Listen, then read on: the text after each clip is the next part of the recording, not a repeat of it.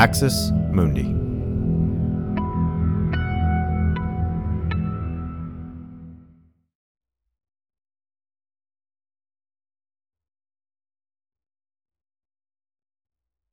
Axis Mundi.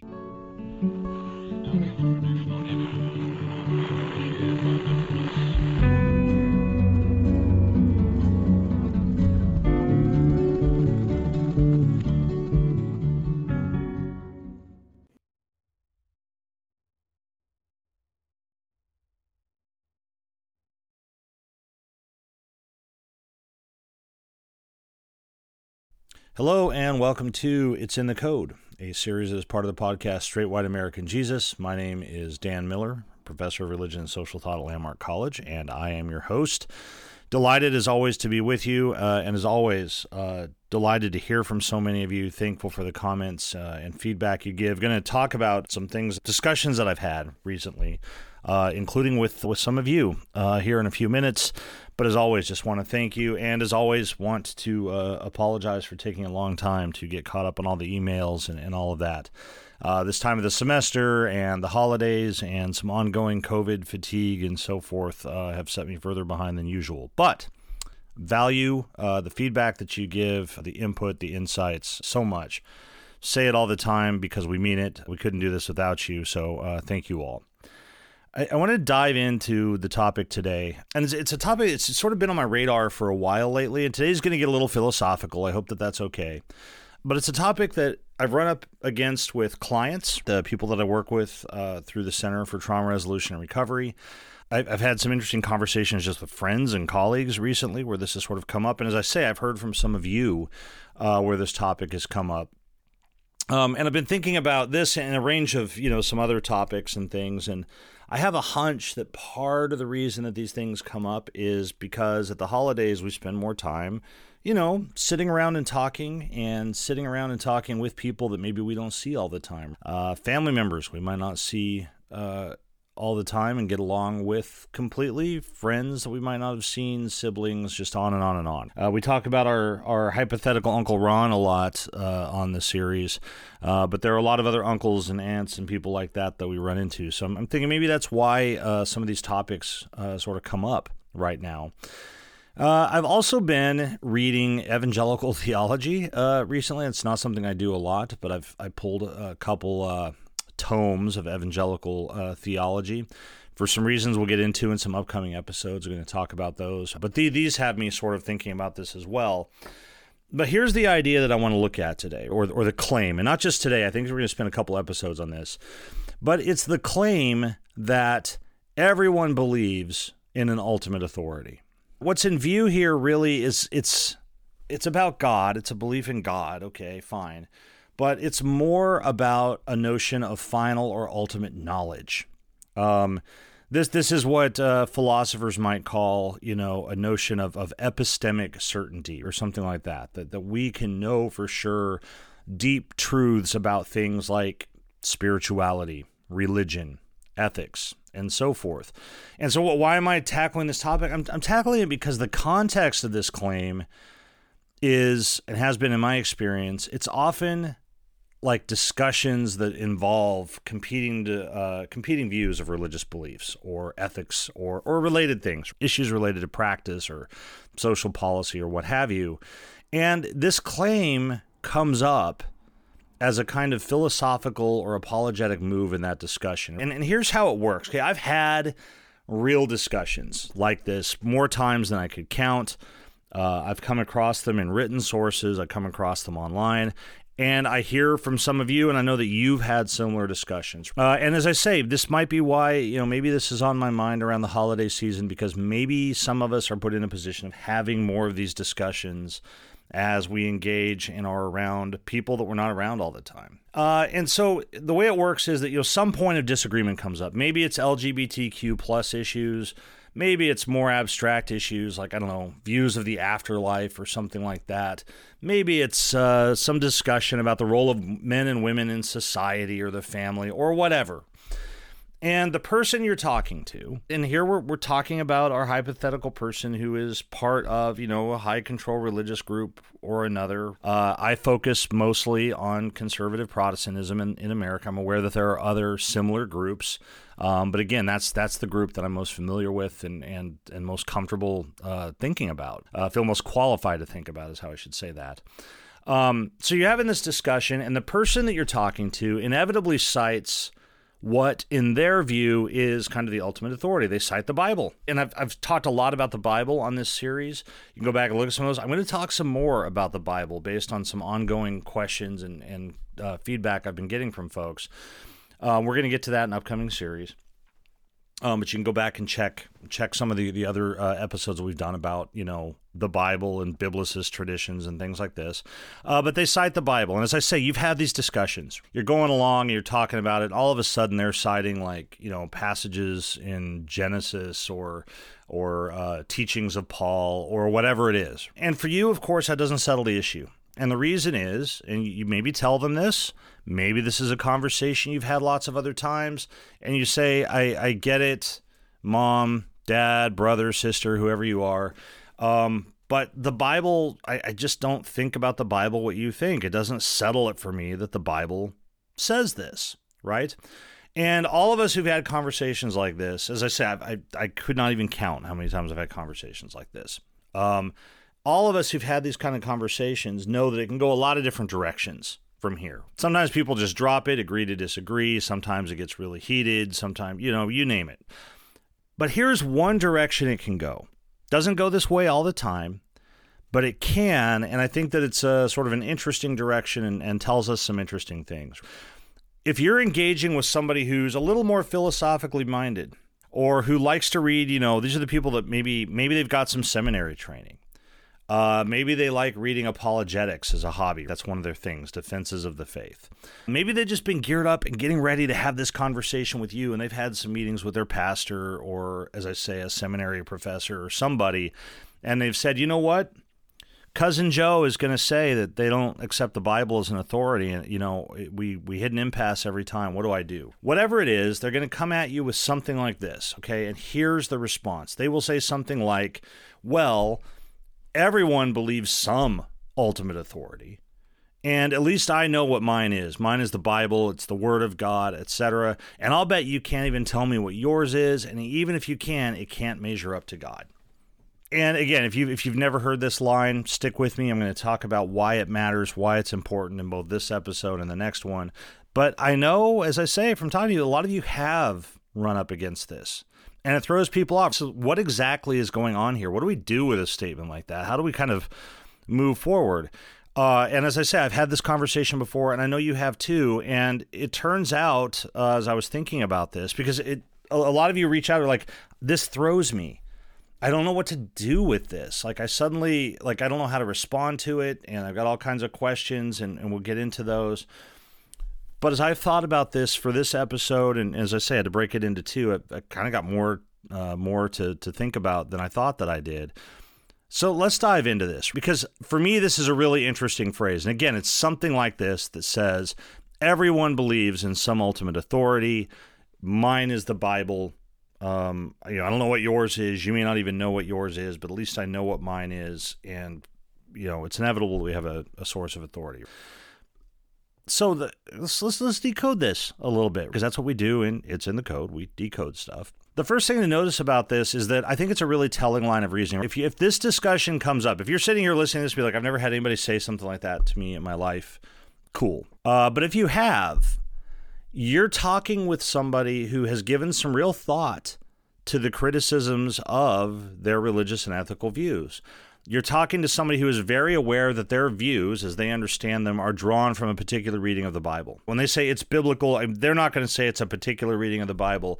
They're going to say it's just the Bible. That's simplistic, but for them, they think that this is just what the Bible says. They're aware that their views are based on a particular reading of the Bible. They are very much aware that they are drawing on a certain view of its authority, but they are also aware that not everyone shares those views. They're probably aware that most people don't. And they are probably, and this is interesting to me, they are probably also aware that there's probably nothing they could do to bring you about to their way of thinking. They know it's unlikely that they could provide any evidence or argument that would convert you to their view of the Bible. Okay? But they don't give up. If you're getting this line of reasoning, you're getting somebody who knows all of that, has run up against all of that, is trying to find a way forward. And you're encountering somebody who, as I say, has probably read some theology. They've probably read some Christian philosophy. They've read some apologetics. Or they've talked to people who have, because regular, ordinary people don't sort of say things like this. And so they trot out this line, okay? And here's why I think it throws people. This is why I get questions about this. It's a line of reasoning that has a veneer of sophistication to it. And I do say a veneer, and somebody will say that's really dismissive. Yep, it sure is, and I'll get to the why I'm being dismissive of this. But it has a veneer of sophistication to it, and I think it has multiple aims. One is it's intended to make their position seem eminently reasonable. In other words, I think when people say this, what they are trying to say is, yes, I'm a person of faith, and we talk about faith, and we talk about believing, and we talk about, faith versus knowledge or faith versus reason or something like this. But what they want to show you is say, my faith is reasonable. It is rational. My basing it on the Bible is a rational thing to do. Religion is not the opposite of rationality. That's what they want to communicate. And I think that it's also, and this relates to it, intended to communicate a degree of philosophical sophistication that I think is supposed to effectively end discussion with most people. I think that oftentimes when somebody brings this out, it is supposed to bring us up short. We are supposed to not know what to say to this. It's a kind of conversation stopper. And I think that this is exactly the experience lots of people I've talked to have had. It's intended to place the person advancing this argument who said, well, we all have some ultimate authority. I'm just being open about what mine is. I'm not smuggling anything into this conversation. I'm being open and honest about what my ultimate authority is. I know what it is. At least I'm owning that. You, secular, non-Christian, or different kind of Christian person or whatever, whoever you are, you don't even acknowledge that. It's intended to place them in a position of kind of superior philosophy, of better thinking, of essentially being more rational and more reasonable than you as a critic of their understanding of religion. And so I think, and this is why I situate it so much in terms of apologetics, when somebody brings out this line, I think what they're implicitly saying is that their faith in the authority of the Bible, it's not only reasonable, it's more reasonable than your rejection of it. They're going to say it is inevitable that people have a source of ultimate authority. I'm just owning mine and being open about what mine is. You're sort of pretending you don't have one or something like that, and so I'm more reasonable. You critics dismiss our faith as simplistic or superficial, but we're the ones who are really reasonable or rational. I think that's the rhetorical move that is being made by when they make this statement. It's being made by them. Why do they make this claim? Why does it give them this sense of superiority? I think it's because they acknowledge a reality that they will say the rest of us refuse to acknowledge, that everybody has some source of authority for their religious or ethical views. But so that's part of the code. It's a coded way of claiming that religion, as they understand it, is actually more rational or reasonable than what they understand as a rejection of religion, or at least a rejection of their form of religion. It is also a kind of coded way of passing judgment on those of us who don't accept that authority. Philosophically speaking, they would say that it's passing a judgment on what they see as an epistemic failing on those of us who engage them. In other words, we either are not acknowledging an absolute authority, or maybe we lack one entirely, and so we don't have good reasons for the things that we believe and so forth, and they are more rational. That's the rhetorical work that's going on. That's part of what makes this coded language when you dig down past the sort of philosophical approach to it, okay? So not everybody will have run up against a reflective defense of somebody's religious or ethical beliefs like this. I get that. But for those who have, it can throw us. And I've had discussions with people that go something like this. Somebody will say, I feel like they say that, and I feel like that line of reasoning can't be right, but I'm not sure what's not right about it. Or I've had people say, maybe they are right. Am I really failing to be rational? I've always thought of myself as a rational person. Part of the reason why I'm not the kind of Christian they are, or I left evangelicalism or authoritarian religion or whatever is because, I view myself as a reasonable person, and I've always thought that it was very dogmatic and not reasonable. But I mean, are they the ones that are actually being reasonable and I'm not? Or somebody else might say, what if they're right? Like, you really got put on the spot by, let's say it's not Uncle Ron this time because, or Thanksgiving or Christmas or something. It could be my Aunt Jane. I really felt like I was put on the spot by Aunt Jane, and all of a sudden she's like, fine, so what's your ultimate authority? Where do you get your ethical views from? Where do you get your religious views from? I didn't have an answer. I couldn't tell her what my kind of ultimate authority for that was, and she took that as confirmation that she's the one who's really being rational by believing the things that she does and, whatever. These are the kinds of conversations I've had with people. And if you've had this conversation, maybe you've had that experience. I'd love to hear from you if you have. Daniel Miller Swaj, Daniel Miller SWAJ at gmail.com. Would love to hear it if you've had that kind of conversation. So the question is, how do we respond to this? I've sort of decoded some of what's going on there, but how do we respond to it? Or what's going on there? Or why, if we feel like something is off about this, why do we? I think the first problem we encounter is that we accept the terms of the argument that's being put forward. And when people say, well, I couldn't identify this, what my authority is, that's where we've already gone wrong. Okay.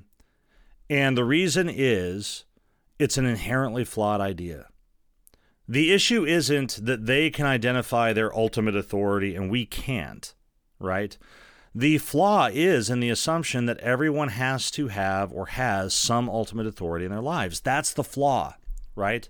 They're fundamentally like the premise of their discussion that this is a universal feature and that everybody who's thinking well, at least, has ultimate authority for the things that they believe or think or value or what have you. That's a flaw, right? I think it's just untrue.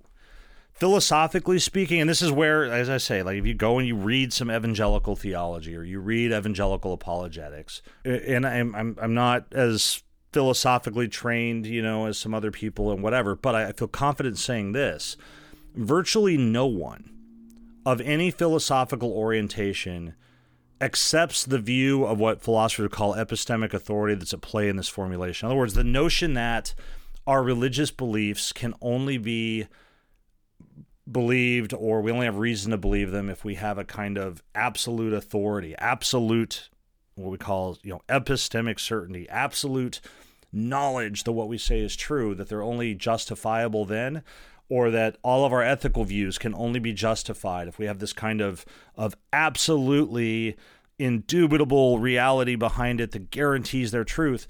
Almost nobody of any ethical persuasion accepts that model of knowledge anymore. It comes through clearly in conservative theology and apologetics. There's often a whole section, if you read these kind of books, that will talk about this, but virtually no philosophers hold to that view anymore. And so if you read these, you'll often read these engagements with philosophy that they feel very, just frankly, naive and dated. They're not sort of as philosophical as they claim to be. And that's why I say that there's a kind of veneer of philosophy here. But more importantly, for those of us who are not, philosophers, I think it also isn't true practically speaking. Sure, we all depend on authorities for beliefs that we hold or for information to inform decisions we have to make and whatever. If somebody asks us why we hold a particular ethical view, we'll give them reasons. If people ask why we believe certain things, we'll give them reasons. Those reasons will take us to some sort of evidence we're citing, some sort of authority. It's all true. We cite authorities. But that does not mean that we cite any of those as quote-unquote sort of ultimate or absolute authority. Number one, we recognize that different authorities inform different areas of our lives. If I need medical help or medical advice, I'm going to go to a doctor. If I need help thinking about, or I don't know, thinking about grief and what I do with that or whatever, I'm going to go to somebody who specializes in that. If I've got issues with emotions and feelings, maybe I'll go to a counselor or a psychologist or somebody like that. My car breaks down, I'll go to a mechanic. The point is, we recognize that there isn't one authority, but that there are lots of different kinds of knowledge, lots of domains in life that require authorities beyond ourselves, and we go to different authorities. And the second one is, I think we also all operate with a kind of implicit awareness that those authorities are ultimately fallible. We go to the doctor, we get some feedback, we go get a second opinion. Or all of us are aware of things like medical advancement, the medical science changes, the best information we have at a given time, the things that we're more sort of justified in believing or taking as true or thinking is the best course of action, those can change. Our knowledge is limited, it's fallible, and we do the best we can with the information that we have. So we also recognize that what and how we know changes. So the first thing I think about this is it's just a flawed argument, this notion that everybody has or has to have or should have some ultimate authority. It's a mistake to accept the terms of this argument. I think the disconnect that we feel, the point where people say something about this is off and I can't name it, is the implausibility of those appeals to a totalizing authority that they imagine within that kind of religious mentality. We just don't find it convincing. Why? If you're philosophically minded, philosophers have long kind of given up on that notion of certainty. But practically speaking, none of us live that way. Okay? There's also something paradoxical about this. If you are philosophically minded, you really want to take on, Aunt Jane in this. There's some paradoxical stuff about this. It's interesting to me. Here's one that when somebody says that, they're appealing to the ultimate truth of the Bible, but they're appealing to relativism to do it. In other words, they're often not saying that they can prove that the Bible is what they say it is. They're not claiming that they can prove it's the source of ultimate authority. And we're going to talk more about this in upcoming episodes, okay? But they're actually making a relativistic claim that all people appeal to different sources of ultimate authority. Built into that is the idea that if you have a source of ultimate authority, you can't justify it or prove it, because then something else would be more primary or more ultimate than it. And so the idea is we all have these different sources of authority. They're competing sources, and there's sort of no way to prove that one is truer than another and so forth. So there's an irony here in claiming that they possess ultimate truth, but they make that claim based on the fact that everybody has a claim to an ultimate truth and we can't really judge between them. I think it's also ironic or paradoxical or contradictory. I think these claims are also contradicted in the way that most of these people, most of the Uncle Rons, most of the Aunt Janes in the world actually practice their religion. Because like most of us, despite all of their talk about the Bible as an ultimate authority, they also depend on a lot of other things. They depend on spiritual advisors and other people to help them make sense of reality. They depend on medical professionals to tell them things. The point is that they can talk about having one absolute source of authority, but in practice, they don't look that much different from the rest of us. So those are some thoughts for this. I got to wind this up. That's what I'm going to do is spend a couple episodes on this. The first thought then is that there are some real problems with this notion that everybody has an ultimate source of authority. And the long and short of it is, I don't think it's true.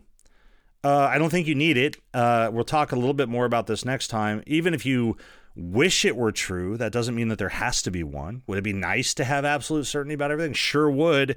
Does it follow from that there is some source of information that gives us that certainty? Nope, doesn't follow at all. So philosophically, there are problems with this. Conceptually, there are problems with this. Trying to highlight that. But here's the more interesting question for me. The more interesting question for me is, given how implausible these kinds of claims to authority are, why do they persist? What's the draw? If they're so implausible, if they have shaky foundations, why do the Uncle Rons and the Aunt Janes of the world, why are they drawn to this sense that they need to have ultimate certainty, absolute certainty about something? What does that do for them? And just as significantly, what does that mean for the way that they practice religion and the kinds of religious structures that come out of that? That's the stuff we're going to dive into next episode. So we're going to continue this idea of appealing to an ultimate authority forward. Today, again, if you're a philosophically minded person, if you dig that kind of stuff, I hope we're on good ground. If that's not your jam so much and you're like, I really rather know more of why it is that Aunt Jane just won't listen to anything I say, we'll get into that more next episode. As I say, in the meantime, I've got to wrap this up. As always, again, thank you for listening. Want your feedback, Daniel Miller Swag, Daniel Miller SWAJ at gmail.com. Going to, as soon as I can get past final grading and thing like that, I am going to really dive in and come hell or high water, get caught up on responding to all the great comments and feedback that so many of you have given. So here in the next couple weeks, hope to do that. In the meantime, please be well. Thank you for listening. Thank you for your support. Thank you for all the continuing well wishes after my latest little COVID bout here. Thank you all, and be well until we have a chance to talk again.